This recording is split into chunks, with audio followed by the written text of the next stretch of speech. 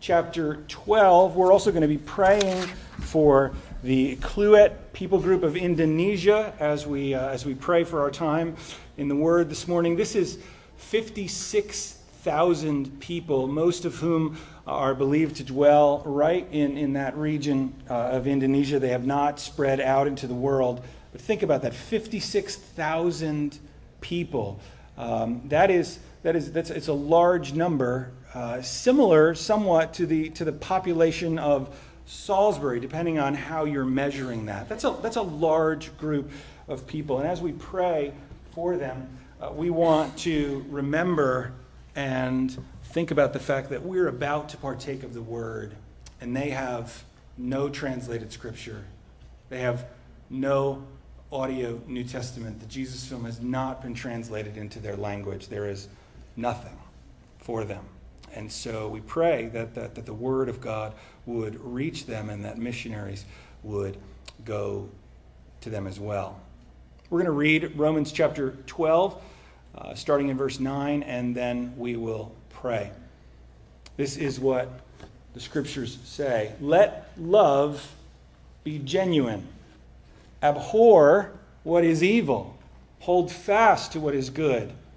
Love one another with brotherly affection. Outdo one another in showing honor. That is the word of the Lord. Let's pray. Father, we come before you this morning and we confess that we have a need that only you can meet.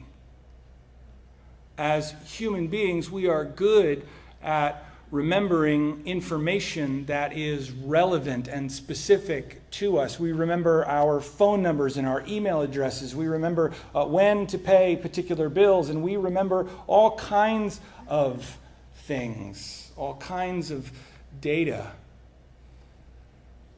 But it is hard to act on some of the commands that you give in Scripture. And so some of the things that we know that are less than trivia, that are commands for how to live, these are the things that we hear and we think, yes, that is important, but they are the hardest things to act on. It's not simply a matter of remembering, but a matter of remembering in such a way that we say, this is what I must do. I am called to walk in the obedience that comes from faith. And so as we approach this topic of love this morning, I pray that we would not dismiss it as something that's easy, but instead that we would recognize it for what it is, something that is simple to understand and yet hard to live out. Father, we think of the Kluet people this morning, Lord, 56,000. That is a lot. And they have no word in their language. That means that they do not know of Jesus. The data shows that less than 2% of them are followers. And so, Lord, we pray that in part through our efforts and through our prayers and mostly by your power, that you would send people to reach them and to share your love and your kindness with them, Lord, because we benefit regularly from the hearing and the reading and exposure to your word, and they have nothing. And so we pray that they would hear and turn to you and be saved. And Lord, as we meet this morning, I pray that our hearts would be transformed, that we would be humbled, that those who assemble here this morning to hear would be challenged by your word, that they would look to you for salvation and for life, and that we would seek to walk in humble obedience. Lord, we pray this, knowing that you're good and kind and that you sent Jesus for us. We pray this in his name. Amen. If you grew up in the 80s, you might remember what a magical time it was. Some of you grew up before the 80s, and you remember some other time as magical, not nearly as magical as the 1980s.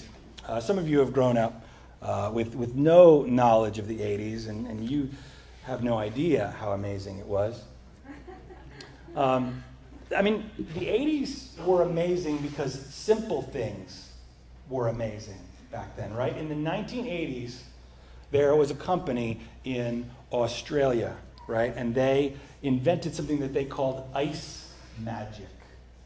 Ice magic, right? And what this stuff was, it was sold later on by another company in Britain, and it was called Bird's Ice Magic. It's no longer available under that name, but it's available under other names. But they invented this syrup, right? And it was available in chocolate, mint chocolate, honey, but strawberry. The honey didn't make it over here. But what this stuff did was you could take it and you could pour it on ice cream. And when you poured it on ice cream, it would form a rigid shell. It was like the coolest thing. They called it magic shell in the 1980s here in the United States. And it was like, if you had magic shell in your house, that was like the coolest thing. I can remember my brother and I just like pouring that on there. And in our house, ice cream and ice cream toppings were highly regulated. They were controlled substances. And so, you would put this stuff and it would slowly ripple down over your ice cream and turn into this like protective layer that you could then break. It was so satisfying. You break through it, and eat it. It was amazing. Now, you might not know this, but Magic Shell works because it has coconut oil and sunflower oil in it, which are solid at room temperature, right? And so at cool temperatures, it is solid, and at higher temperatures, it is a liquid, right? So you weren't supposed to put it in the freezer or the fridge because then it would be unusable. You kept it on the counter or in the cabinet, right? And that way it would not become this hard shell until it was on ice cream. What I think happens to many Christians is as time goes on and they live the Christian life, or because of the way that they've been raised, or because of experiences that they have had, as they go through life, as they travel past the point when they have discovered Christ and they've believed in the gospel, they form this protective layer, right? The armor that is there to protect us from spiritual assaults by the powers of Satan and by the world at large is something that we use increasingly more and more to protect ourselves against relationships. We have had people hurt us. We have seen people come and go in our life or in our church family. We have had people who we trust deeply wound us, and so what we do is we put on more and more armor. We coat ourselves with this shell.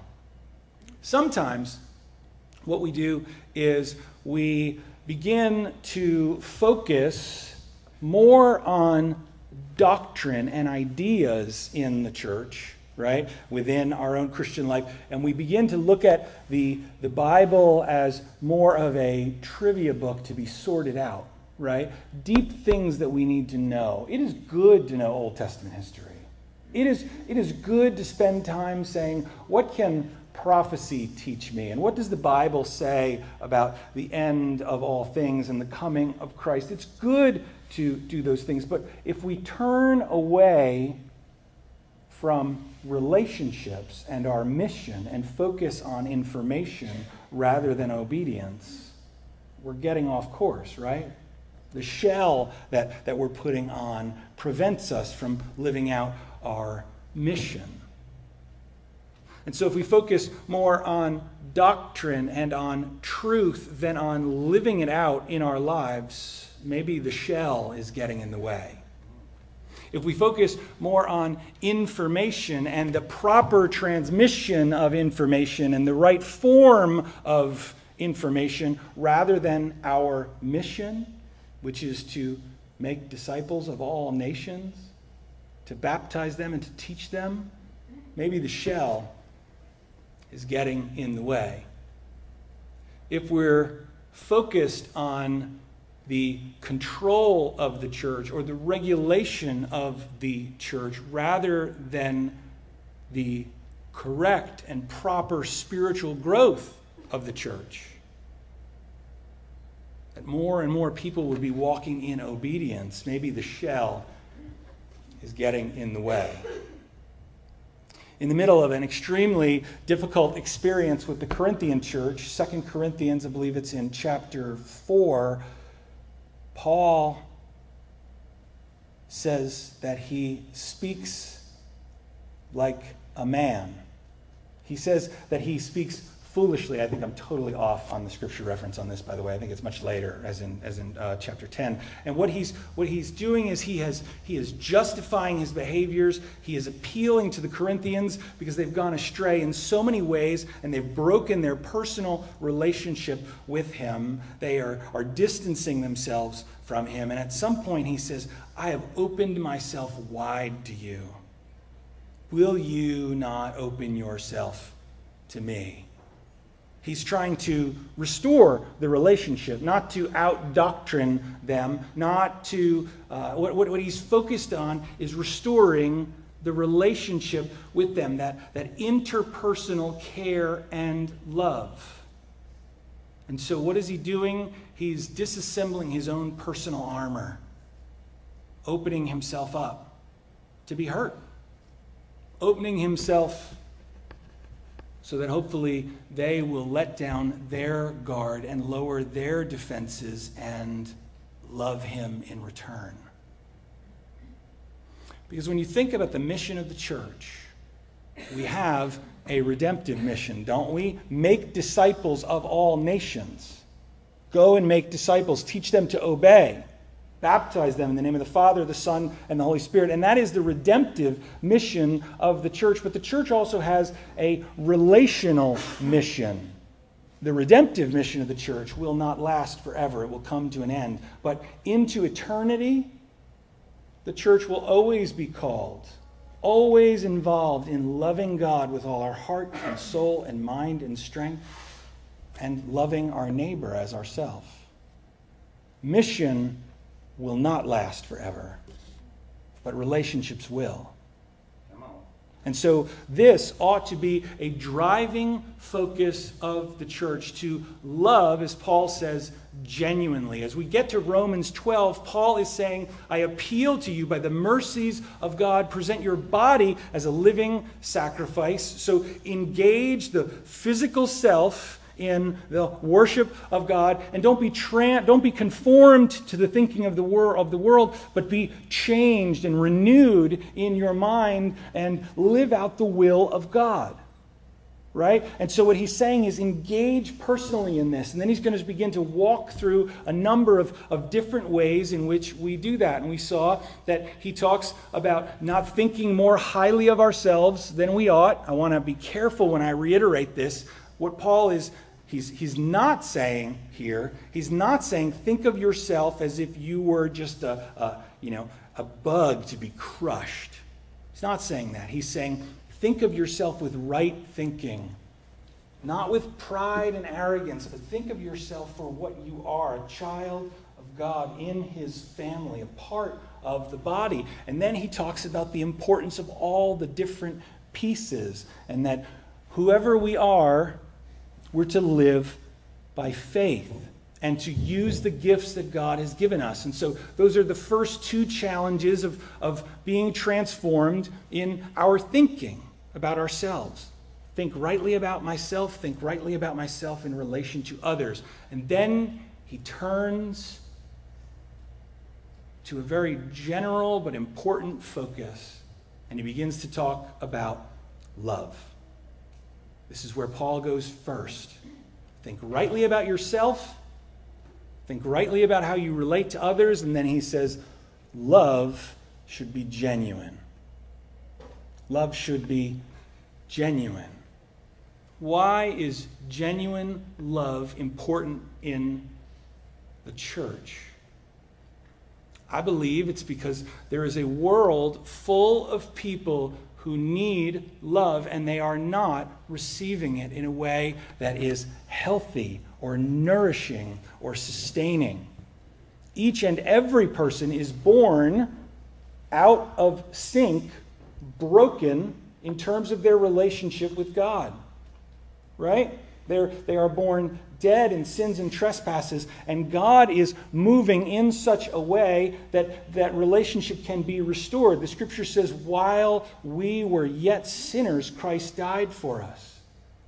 Right? The Scriptures say in Ephesians chapter 2 that though we were dead in sins and trespasses, because of the great love with which God loved us, He made us alive together with Christ. The Scriptures also teach, and we saw this in Romans 10, that people cannot hear. They will not hear unless someone brings this word to them. And so the mission of the church then is to bring the word of God's love to people who are not connected to that love. There is a world full of people who need love and they are not receiving it. And that is the mission of the church. You know what's amazing?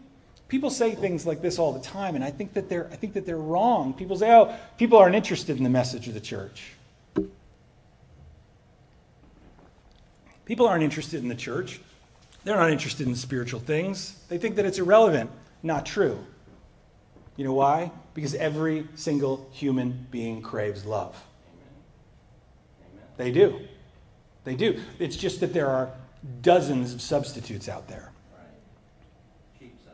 Cheap substitutes, inferior substitutes, imperfect substitutes, right? You know, stuff that, I was reading a number of years ago. My mom used to give me these giant stacks of magazines, and this is, one of the things I used to do was like save advertisements and things, and I'd like decorate my whole room. Like, you know those clue walls that you see?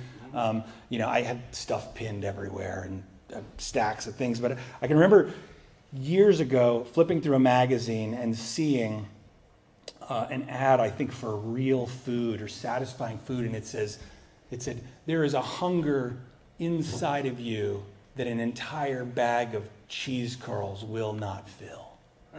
Right? And I have eaten an entire bag of cheese curls. And I can testify to the truth of that you are still hungry once you eat them. And so what we find is that there are people who are out in the world who are trying this and that, and they're going here and they're going there, and they still come up short in their search for love. But it's not enough for the church to tell the world that the love of God is for them. When they bring people into the church must be an environment where love is genuine. Yes. And I believe that in large part, we are presented in the United States and in this region here on the shore, that the church is full of people who crave genuine love. And perhaps are not feeling it or finding it. They're afraid to ask for genuine love, many times because they've got something going on in their lives, or they've got something in their history, or they've got something about themselves that they're struggling with, and they fear that they'll be rejected or cast out by a church who will judge them when they say, I need help.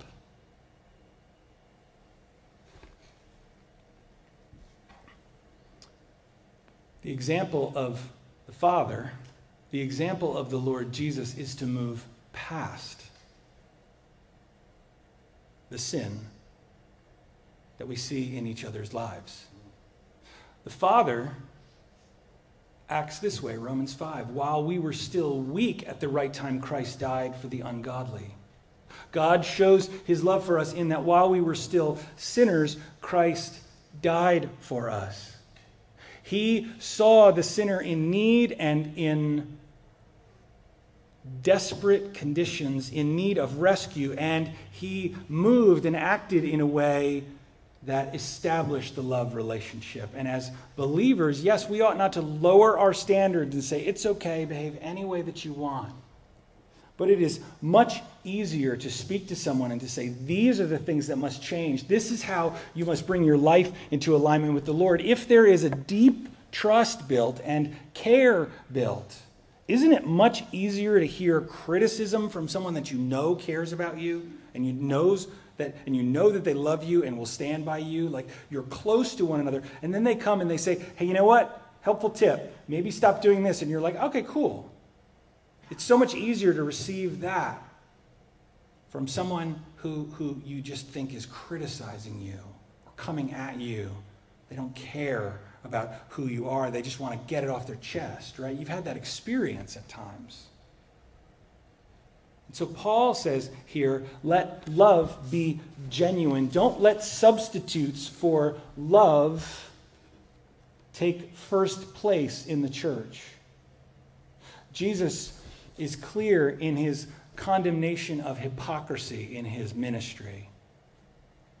The leading religious group of the day, those who thought they were the experts, right? They were religious, but they did not have a passion for people. They mastered information, but they didn't love.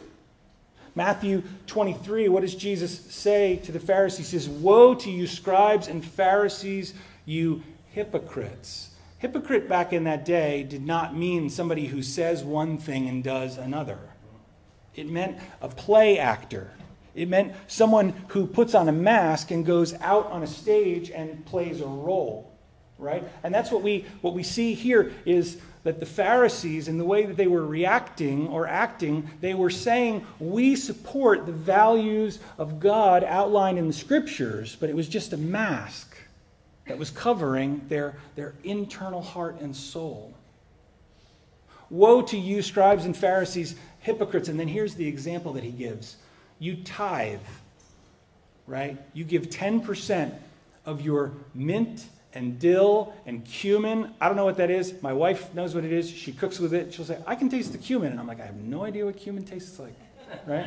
Yeah, I don't know. But apparently this is something that people grow in their gardens, and it's got leaves, right? And what he's saying here is that they go to these plants and they count the leaves and they take the 10th leaf off, right? And they tithe that, they bring it to the temple, and they say, I am a good believer. I am a good follower of God. Here is 10% of everything that I've got. But Jesus says, woe to you. You tithe, but you've neglected the weightier matters of the law. Justice and mercy and faithfulness. Now think about that in the context of love. To love someone and to seek justice for them is to stick up for the one in need, isn't it? To love someone when they have done wrong and they are saying, I need help and care and love, to show mercy to them is to love. To remain loyal to someone when they have failed is to be faithful to them. Jesus says, woe to you, Pharisees and scribes, hypocrites. You tithe off your plants, but you've neglected the weightier matters of the law, justice, mercy, and faithfulness. These you ought to have done without neglecting the others. They were religious, but they didn't have a passion for people. And they had not built a culture where people could say, hey, you know what? I could use some help getting back in line with God. I could use some help getting back on the path and running the race again. Would you help me? No, they split people into good people and bad people. And they didn't feel that the ministry that they were given was to bring people back into right relationship with God. Matthew 23:25, we see people who are religious without a love for God. Jesus says, woe to you, scribes and Pharisees, hypocrites, for you clean the outside of the cup and the plate. The external was brought into line with the law of God. But he says, inside you're full of greed and self-indulgence. I mean, let's be honest, right? If you had to make a compromise and say, do we always want to wash the bottom of the plate and the outside of the mug? If you had to make a choice, bottom of the plate or outside of the mug, or the inside of the mug and the top of the plate, I'm taking the inside of the mug and the top of the plate every single time, right? Yes. I mean, that's the surface that you eat off of. That's where all the germs are. That's where the rot is. And so what he's saying here is that they focus on the external and the perception of people who are looking at them, but God is the one who sees the inside. And that is what is important. The love that is expressed for God changes the inside, not the outside. The outside is what men see. God is the one who looks upon the heart. And so what Paul calls for here is genuine love. In my scripture here, right, in this Bible, the heading for this section, verse 9, it says, marks of a true Christian. Genuine love is the very next verse. Let love be genuine. This week I had an opportunity to talk to somebody who offered some helpful feedback and encouragement on the message last week, this idea of thinking of yourself with right thought. And as we were talking about the verse in Romans 12, we kind of transitioned over into another thought in Philippians chapter 2, right? Right thinking about yourself, right view of yourself in regard to this command in this scripture. This is what Paul says in Philippians as he's talking to them, and he's saying, make my joy complete in your development and growth. He says this, Philippians chapter 2, verse 3. Do nothing from selfish ambition or conceit.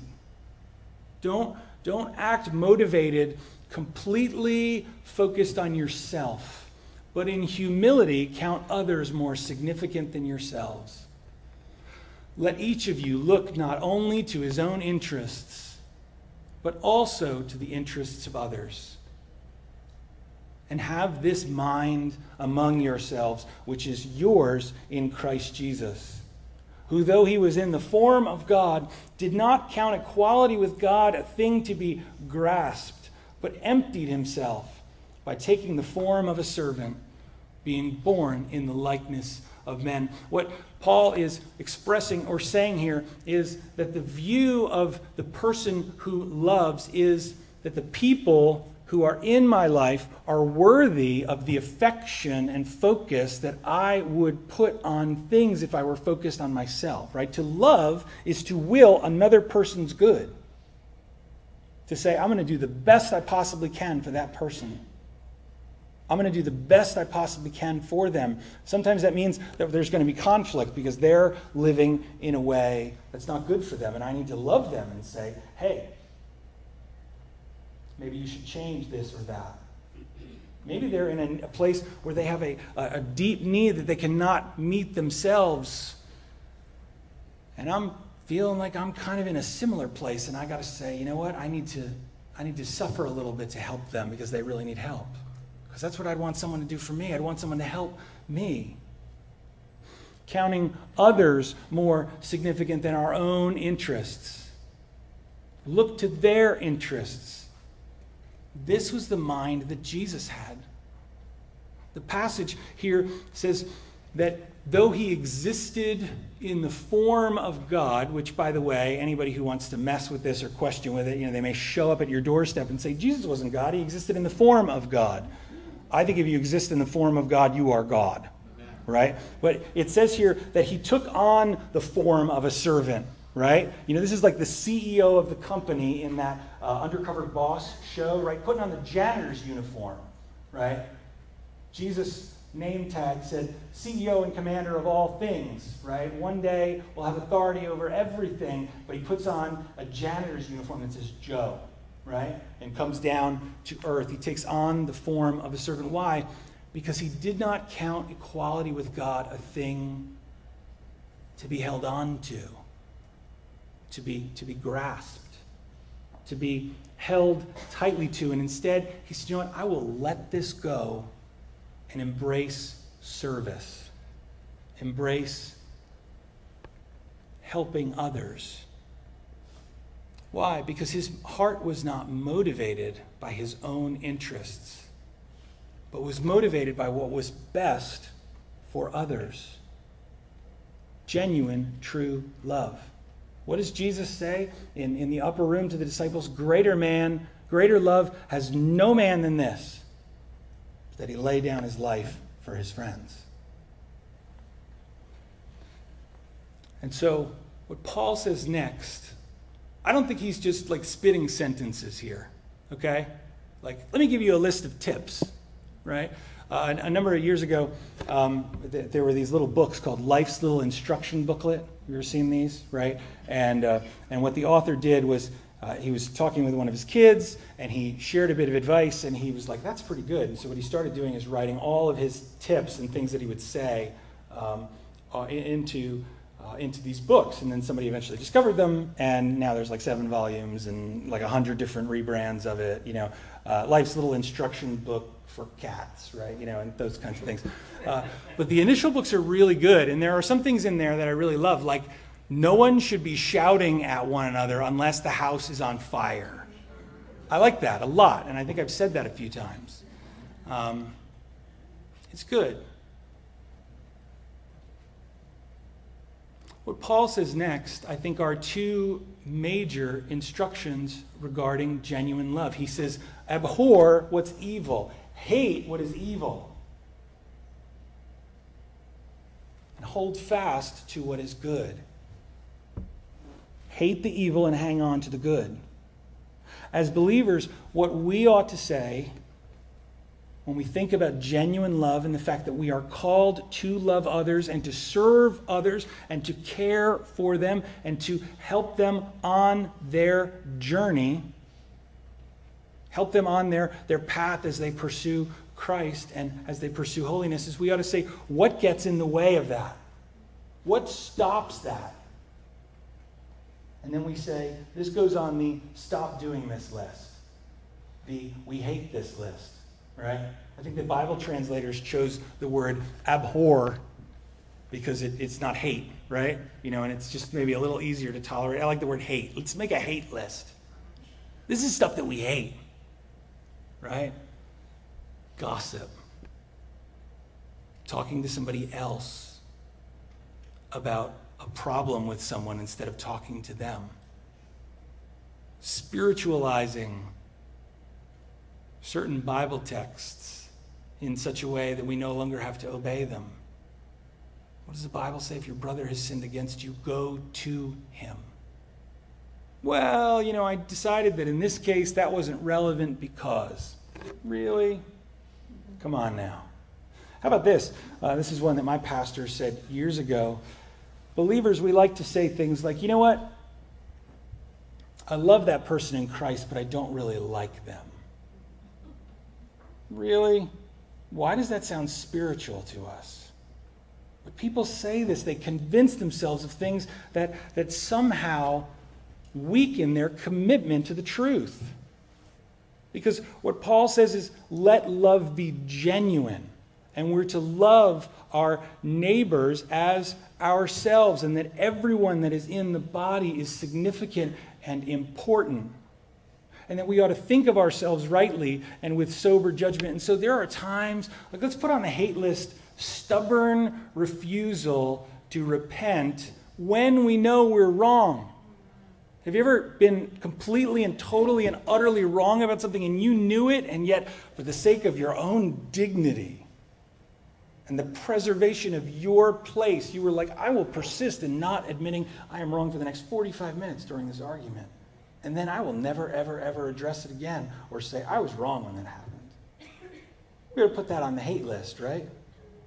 Stuff to get rid of. Things to own and to say, yeah, that's my problem. And then we ought to hang on to what's good. You know what's good? Repentance. Saying, you know what? I think I'm in the wrong right now. I've had opportunities to do this before where I've been on the phone maybe and I'm starting to talk about something I shouldn't or in a way I shouldn't, and saying, you know what, I don't think I should be talking about this. I'm really sorry. Repent right then. Like, why save repentance for 30 minutes from now? Right? When we know it's wrong. Repentance is good. You know what else is good? Going to somebody and saying, hey, you know what? This is something that I did or said that maybe caused a division between us. Am I wrong about that? Can we fix that? You know what else is good? Saying, you know what? I see good qualities in you. And I want to learn to live that way too. Could you talk to me about that and help me? You know what else is good? When someone comes and says, hey, could you help me? Not saying, you haven't gotten there yet. Like, what's wrong with you? That's Christianity 101. How dare you? Like, get yourself in Sunday school, Like, let's get you in front of the church and confess your sins and your errors and all the things that you've done wrong. What's good is to say, yeah, I'll help you. I'll help you.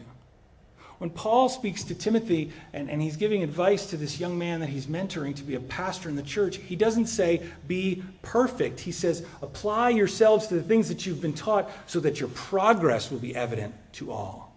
Your progress.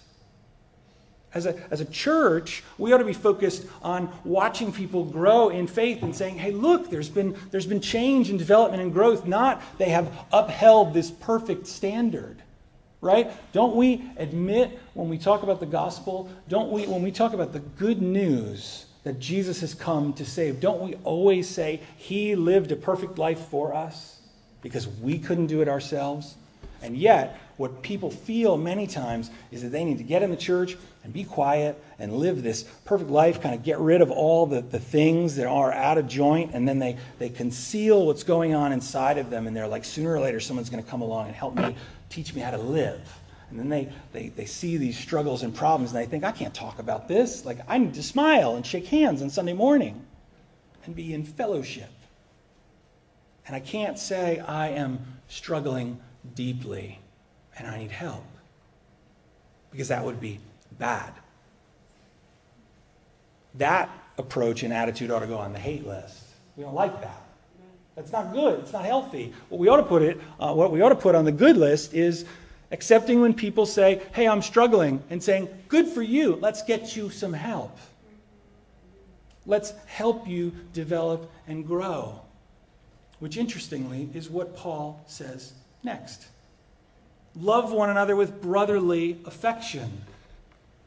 Now, hopefully, you've grown past the point where brotherly affection is, these are people that I live with who punch me, right?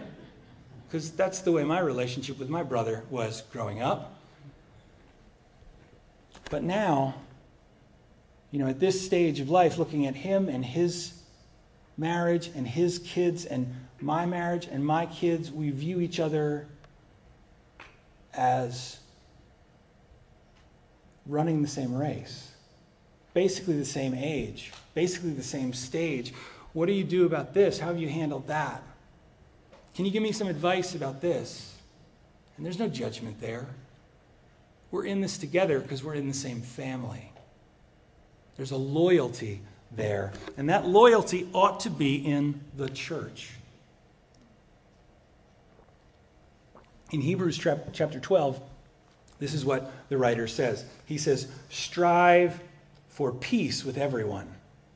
Peace is something that we accomplish because we love to be at peace, right? Because we want to be in a relationship where our communication and our relations are not blocked by the difficult or bad or selfish things that we've done. We want to clear all that stuff out of the way so we can be at peace with one another. So strive for peace with everyone, and also strive for the holiness without which no one will see the Lord. And so we're running this race together, and we're talking to each other, and we're saying, you know what? You need to change this or change that. Get rid of this. Add this discipline. Focus on this area because we are called to grow and to be holy.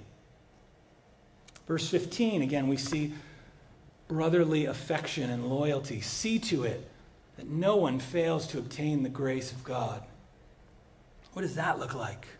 It involves some digging and some pruning. What the writer says next is see to it that no root of bitterness springs up and causes trouble. You've seen this, right? You've seen the roots active in life, right? On your front lawn, those dandelions or those weird things that get spat around by the lawnmower. Like if you're not careful, if you don't maintain, if you don't focus, like all of a sudden, like where did that tree come from growing up there? It's just like, why is there a tree in the middle of the grass? Well, the seed is there, the root is there, and that thing, it is not going to quit. It is like, I will survive. And that's the way that our souls work many times. Something happens and our expectations aren't met. Possibly because we've not communicated them well to someone, not said, hey, this is what I expect here, this is what I'm after, this didn't happen, and now I'm upset with you. And we allow those unmet expectations to become a source of trouble. We can become bitter because we have been offended. Someone did something that embarrassed us, or did something that we think is unacceptable, and rather than going to them and saying, hey, focus on or help me understand this, we say, you know what, I'm just going to sit back in judgment and judge you. That's a root of trouble. Sometimes someone has hurt us, done something that has wounded us deeply or affected us or changed our life or changed our perspective on who they are.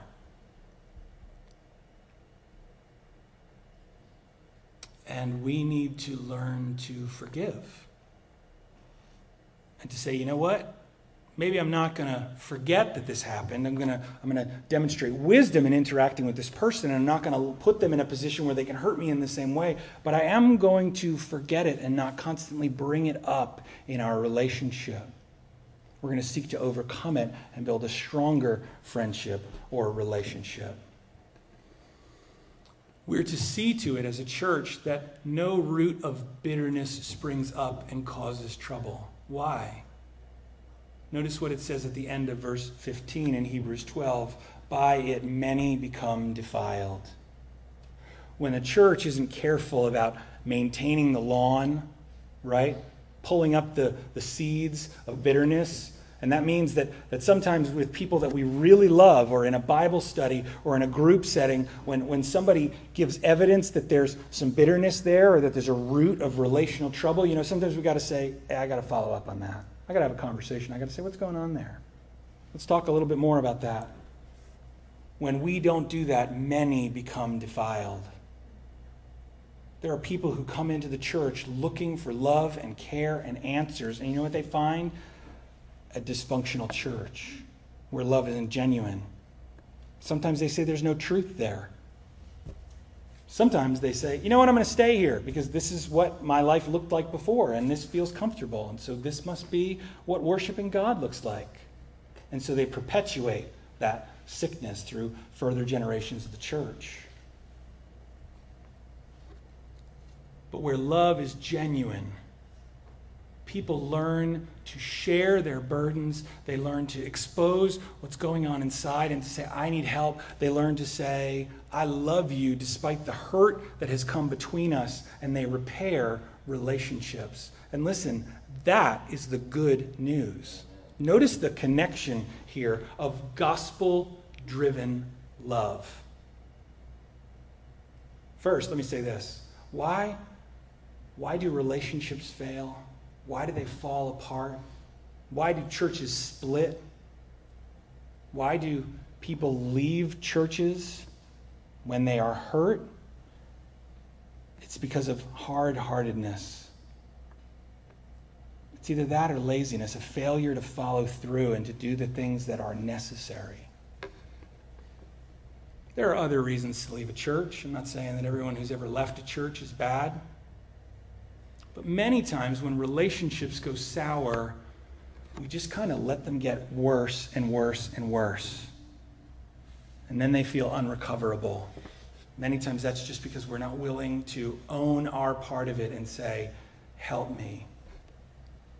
In Matthew chapter 24, as he's describing the end of all things, Jesus says this, and the love of many will grow cold. You know what happens if you put Magic Shell in the fridge or the freezer? The sunflower oil and the coconut oil becomes solid, and then it doesn't work anymore. right? You hold that jar over your ice cream, you hold that bottle and you're squeezing that thing, you want the shell to come out of the nozzle, but it is clogged and it won't function. The instructions actually say if you put it in the fridge, you can microwave it without the lid, or you can place it in hot water for a short amount of time to restore it to its normal function. When the love of people grows cold, when the love of the church grows cold, when the love of groups within the church grows cold, here are the instructions, sorry, that's proper grammar, that are printed on the back of the bottle. Let all bitterness and wrath and anger and clamor and slander be put away from you, along with all malice, right? Okay, get rid of all the junk, right? Put that stuff on the hate list and get rid of it. But then here's the positive prescription in verse 32 of Ephesians 4. Be kind to one another, tenderhearted, forgiving one another. And then you want to hear the gospel connection? This is where all the power and strength of the verse is. As God in Christ forgave you. As God in Christ forgave you. Be kind to one another, tenderhearted, forgiving one another, as God in Christ forgave you. Warm up cold affection so that love can be genuine. There is one person in the universe who could have said, you know what? I'm done. I am offended and hurt, and I have never done anything wrong. And the example that he shows to us, the example that the Father and the Son and the Holy Spirit show, is that instead of being harsh, instead of being hard-hearted, instead of embracing unforgiveness, instead they are kind and tender-hearted, and they forgive. And so we ought to as well. That's what the transformed mind and life looks like. Genuine love living in the church. Let's pray as we close. Father, thank you for the opportunity to hear your word and to be challenged by it. I thank you for my brothers and sisters. I thank you that this is a church where we don't need to fake it in the pulpit and say a bunch of ridiculous stuff so that people will just keep on coming out. We don't need to entertain by compromising. Instead, we can just say, this is what the text says. And so I thank you for a church that embraces your word. Father, I pray that it would go beyond just an embracing of your word as truth when it's proclaimed, but instead that we would say, this is the way that I need to live in the most difficult moments when we are being confronted, when our honor is at stake, when we feel like we are being challenged for not being one who lives with truth. Instead, Father, may we receive the truth as it comes from brothers and sisters in Christ, and may we live in a way that demonstrates genuine love. Father, help us to warm up and to show genuine care and affection for one another. Help us to lower the walls and to let go of the hurts that we are hanging on to, the ways that others have hurt us, that we might live and love in a way that is genuine. Father, help us as a church to lovingly and carefully uproot bad behaviors and embrace good behaviors. That those who come here to find the truth and that those that we reach out to with the truth would say, that is what life ought to look like in terms of other relationships. And so we pray that we would be winsome and humble and caring, and that we would share with others the thing that they want most. The love of a family and the love of a God who cares deeply. We pray this, Lord,